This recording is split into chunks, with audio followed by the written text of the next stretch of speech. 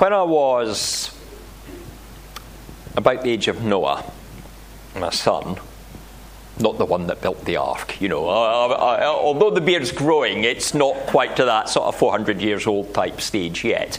But when I was about my son's age, we had a computer club at school. It was quite a new computer club. We had one computer at the time in the entire school. And we got shown at the start of the computer club a film, and I do mean a film. I think it was a 16mm film, and a nice dodgy projector up in one of the science labs before they'd done the refit on the big hard-wooden 1950s benches. A film that had actually, I've since discovered, came out the same year as I'd been born. So it was already 12 years old, or thereabouts, by that stage. And considering it was about computers, it was slightly out of date by the time we saw it. And having seen it on YouTube the other day, having done a bit of Googling, it's an interesting historical artifact, let's put it that way. But the title was GIGO, Garbage In, Garbage Out. And the film talked about what a computer was and how it counted in binary. And it showed lots of punched cards and punched tape. But the title comes from the concept that if the computer code is wrong, or the wrong data, the wrong information on the punched card is put into the machine, then the program would produce a load of rubbish. You put in rubbish, you get rubbish out. And that always holds true. It doesn't matter how old that film was, that rule in computing still holds today on whatever app you've got, whatever program, whatever bit of punch card you're still using. The Pharisees, long before the days of computing, held a similar law in their heart. If ritual had not been followed, if hands had not been washed before a meal, then there was contamination of the soul. Now, while the principle of the law might actually seem to be good for food hygiene in the modern way of understanding, we get our 5-star rating on the kitchen because we wash our hands, we have clean surfaces, we don't have the gaps in there, our pots are nice and clean, our kettle, everything. Not that we've got a kettle with a hydroboil, but you know what I mean. All those things. It's our knowledge that such action prevents spread of bacteria. But we also know that it is the food that becomes contaminated, and maybe our tummies too if we eat that contaminated food. If we don't wash our hands before eating a biscuit from the box, we don't end up spiritually unclean. How many of us came into the building tonight and got a drink and maybe a biscuit, and before doing so did a ritual washing of our hands? I would imagine none. The issue, of course, that comes from the Pharisees, that come from Jerusalem, and note that it's mentioned that they've come out from Jerusalem here. They've come out to cause trouble.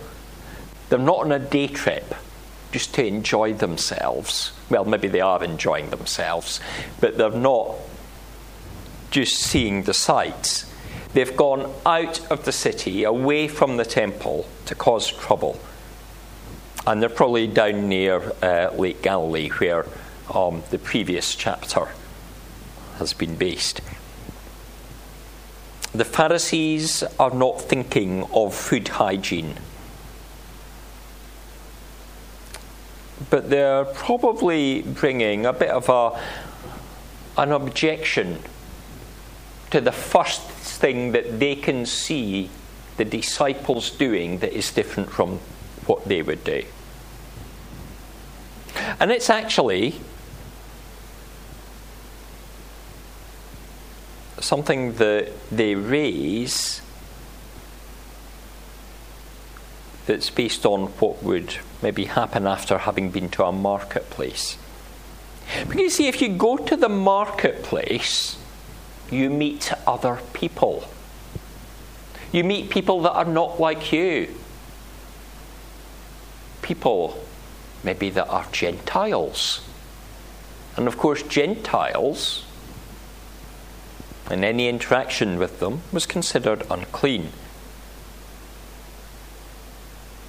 In fact, the shadow of a Gentile passing across the cooking pot or the plate or the kettle would be considered to render that item unclean, and it would require ritual washing.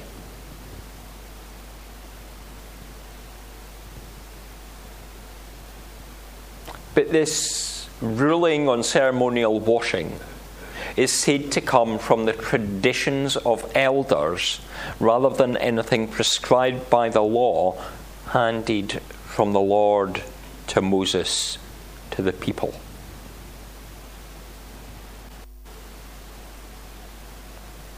It's not about what God says.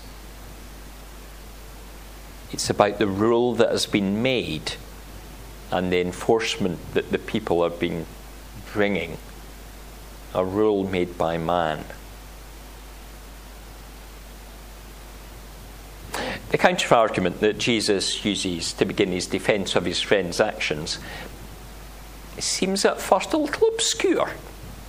And I wonder, do we always go for the straight answer when somebody asks us a question? I sometimes wonder if politicians have studied the way Jesus responds to the Pharisees, because they sometimes go on this interesting route. Sometimes get nowhere near the answer. At least Jesus comes back to what makes somebody defiled. But he starts his response not with anything about encountering Gentiles, nothing about washing hands.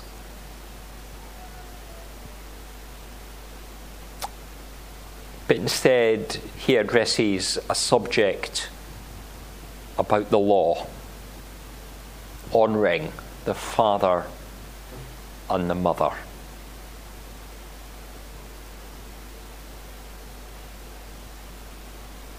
It's sometimes tricky for us to know what it means to honour the mother and father. It's not the same as obeying what the mother and father tell you to do. It's not as simple as that. Perhaps when we're young, it is in some way about learning from our parents what is right and what is wrong. Getting those first bits that gives us the basic understanding of what it is. But it's about having respect across generations and about family ties and that strong message that is within the Hebrew text about supporting each other as a family. We see how widows are supported within the family, and be it by marrying a brother-in-law or receiving support in some other way. And that's what Jesus starts off the approach here. It's about how a child supports their struggling parent.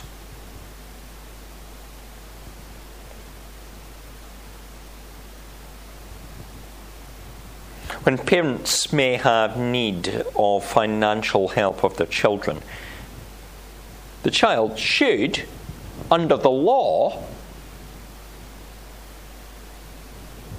do what they can to support that parent.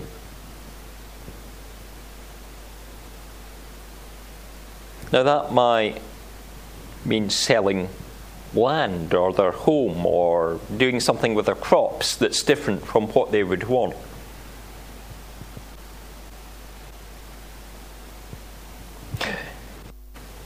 But by setting it aside for God, by declaring it Corban, it automatically, immediately stopped that from being a possibility. It ring-fenced that item. Now that doesn't mean to say it went straight to the religious authorities. It didn't. Quite often the person carried on working the land, getting the benefit from the crops, living in that house. But they just said, you know what? I'm sorry, Mum. I can't support you because this house, this farm, the proceeds of the land, they're not mine anymore. I've given them to God. Though they were still enjoying the benefits of owning them.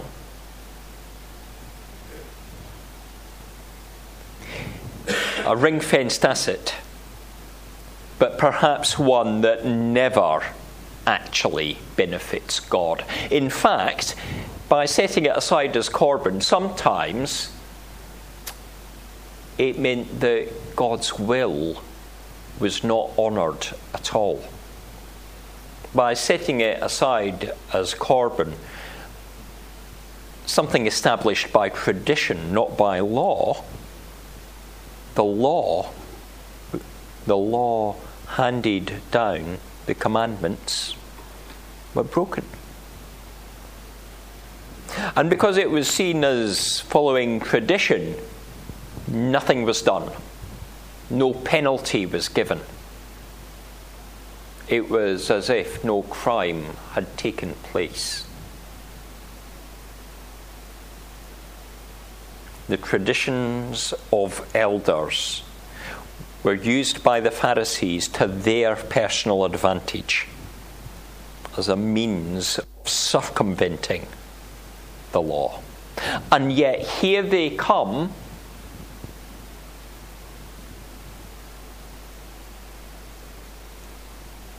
lording it over the disciples and saying, oh, you're going against what should be done. You're going against the traditions. But it was not the traditions that were important. And Jesus carries on the argument into saying, what defiles, what makes the person wrong and unclean is not the garbage that goes in, but it is the garbage that comes out. We are not simple computers calculating in zeros and ones, though we do need to process what is received and act upon it. We need to recognize what is of God and what is evil. It's not whether we hear foul language, but whether we speak it. Hearing gossip is different to spreading it. Having people be unkind to us does not directly make us evil, but failing to be people of grace and love does make us wrong. It's not whether we drink alcohol, but whether we allow ourselves to become intoxicated and behave irresponsibly, lacking self-control. Which, of course, self-control is one of the fruit of the Spirit. we may choose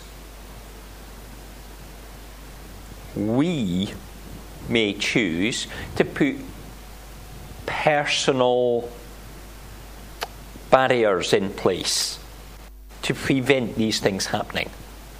We may choose to isolate ourselves, not to watch certain television, not to go to certain places. We may choose never to drink alcohol, and those decisions might be part of our personal convictions. And that's fine, and that's good for us. They are structures that help us avoid temptation. However, these are not God's law, but they are traditions that we make for ourselves, or that others before us have made. So it'd be wrong to expect all others of the faith to obey them. We have to remember that while there are things that we would love to see happen, we can't make a law that says that that's what should happen. And we have to be wary of making traditions and trying to enforce traditions. I'd love to stand up in the morning and say, everyone should attend the evening service. You all win a brownie point here. You're here tonight. Everyone must attend. But although well-intentioned, it would be dishonourable to the teaching that's actually here, because it would be a human-made law, a tradition. The news about the fishing around Rockall led me to sort of look it up, and you sort of click on one thing and then you click on another thing, and before you know it, you're looking at stories of religious life on St Kilda, the nearby islands. Well, nearby in relative terms to Rockall. And in the 19th century, there was a minister there, Reverend Mackay. He was of the Wee Free. And he decided that there would be 3 services on the Sabbath, each sort of 2 to 3 hours long. And that's fine. That's his. But what did that actually do to the faith of the people on St Kilda? Did it build them up? Did it make them strong? Did they rejoice in their up to 9 hours on the Sabbath? A visiting journalist, John Sands, proclaimed the Sabbath was a day of intolerable gloom. And I don't think he was talking about the weather.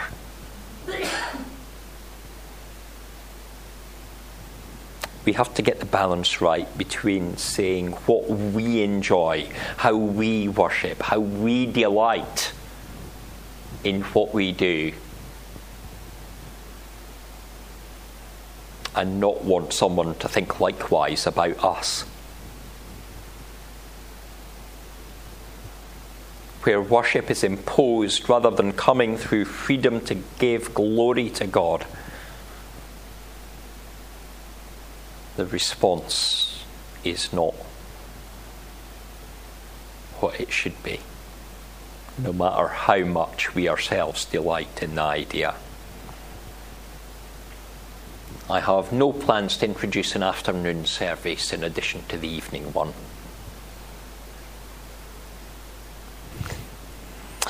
Mark, in his Gospel at this point, passes comment on the words of Jesus.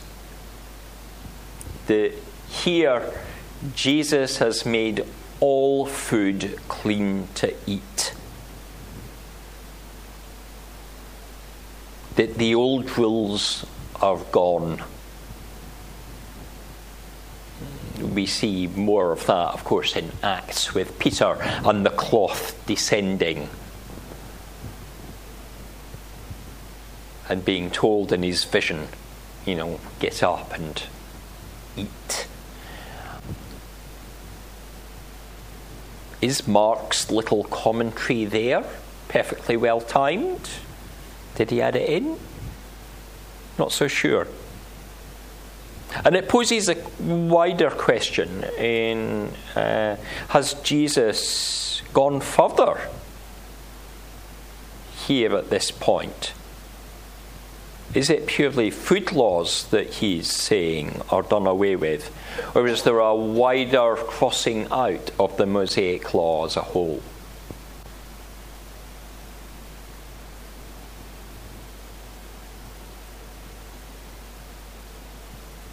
Certainly, the law seems to still stand in Jesus' eyes, or at least the commandments. He has just berated the Pharisees for not following one of the commandments. And then he goes on to speak of a dozen evil acts which are against God. 6 that are physical acts, things that we could commit, even though we're not supposed to. Things that you can do directly. And 6 that are a bit more internal.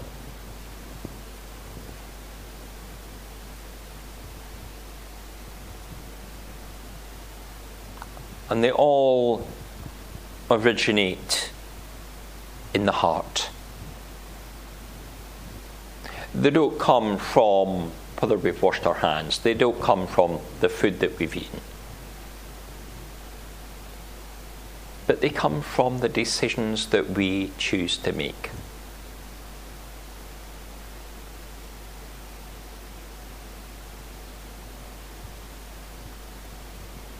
The list Jesus brings, interestingly, includes at its start sexual immorality as a separate act from adultery or lewdness, which I've also listed. It's not necessarily clear what that is, how it's different, whether it's intended to cover rape, whether it's consenting premarital sex, whether it's homosexuality, whether it's the sexual act within adultery. Adultery having a looser meaning, such as Jesus suggests in Matthew 5, whereas everyone who looks at a woman with lust has already committed adultery in their heart. We don't know quite what that point is there. The other ones are a lot more clear in their expression. But there is a direct list saying these are things that Jesus are against what God's intention are. And we can reflect on them more if we think of that passage that Paul gives us about the fruit of the Spirit, which is good, and of course the things that are to be avoided.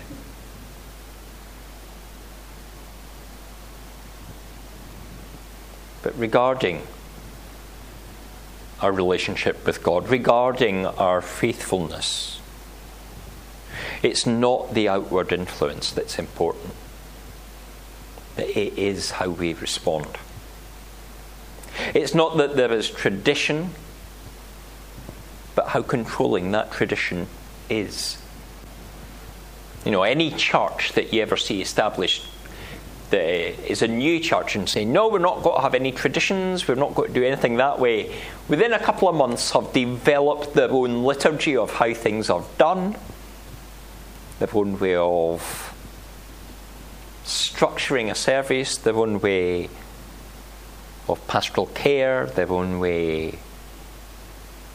of choosing the hymns, their own way of leadership.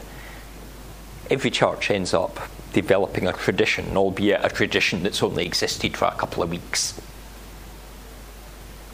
But tradition comes. But it's how controlling that tradition is and how free we are to be God's people, to have our freedom in Christ, to worship, to give glory, to be moved by the Spirit, and to proclaim his love to all the world in a way that truly does reflect love that the Father has for us. So let's not be Pharisee-like hypocrites, but delight in our relationship with Jesus, the one who fulfills the law, who forgives the repentant sinner, and who offers the believer eternal life with the one Heavenly Father. Amen.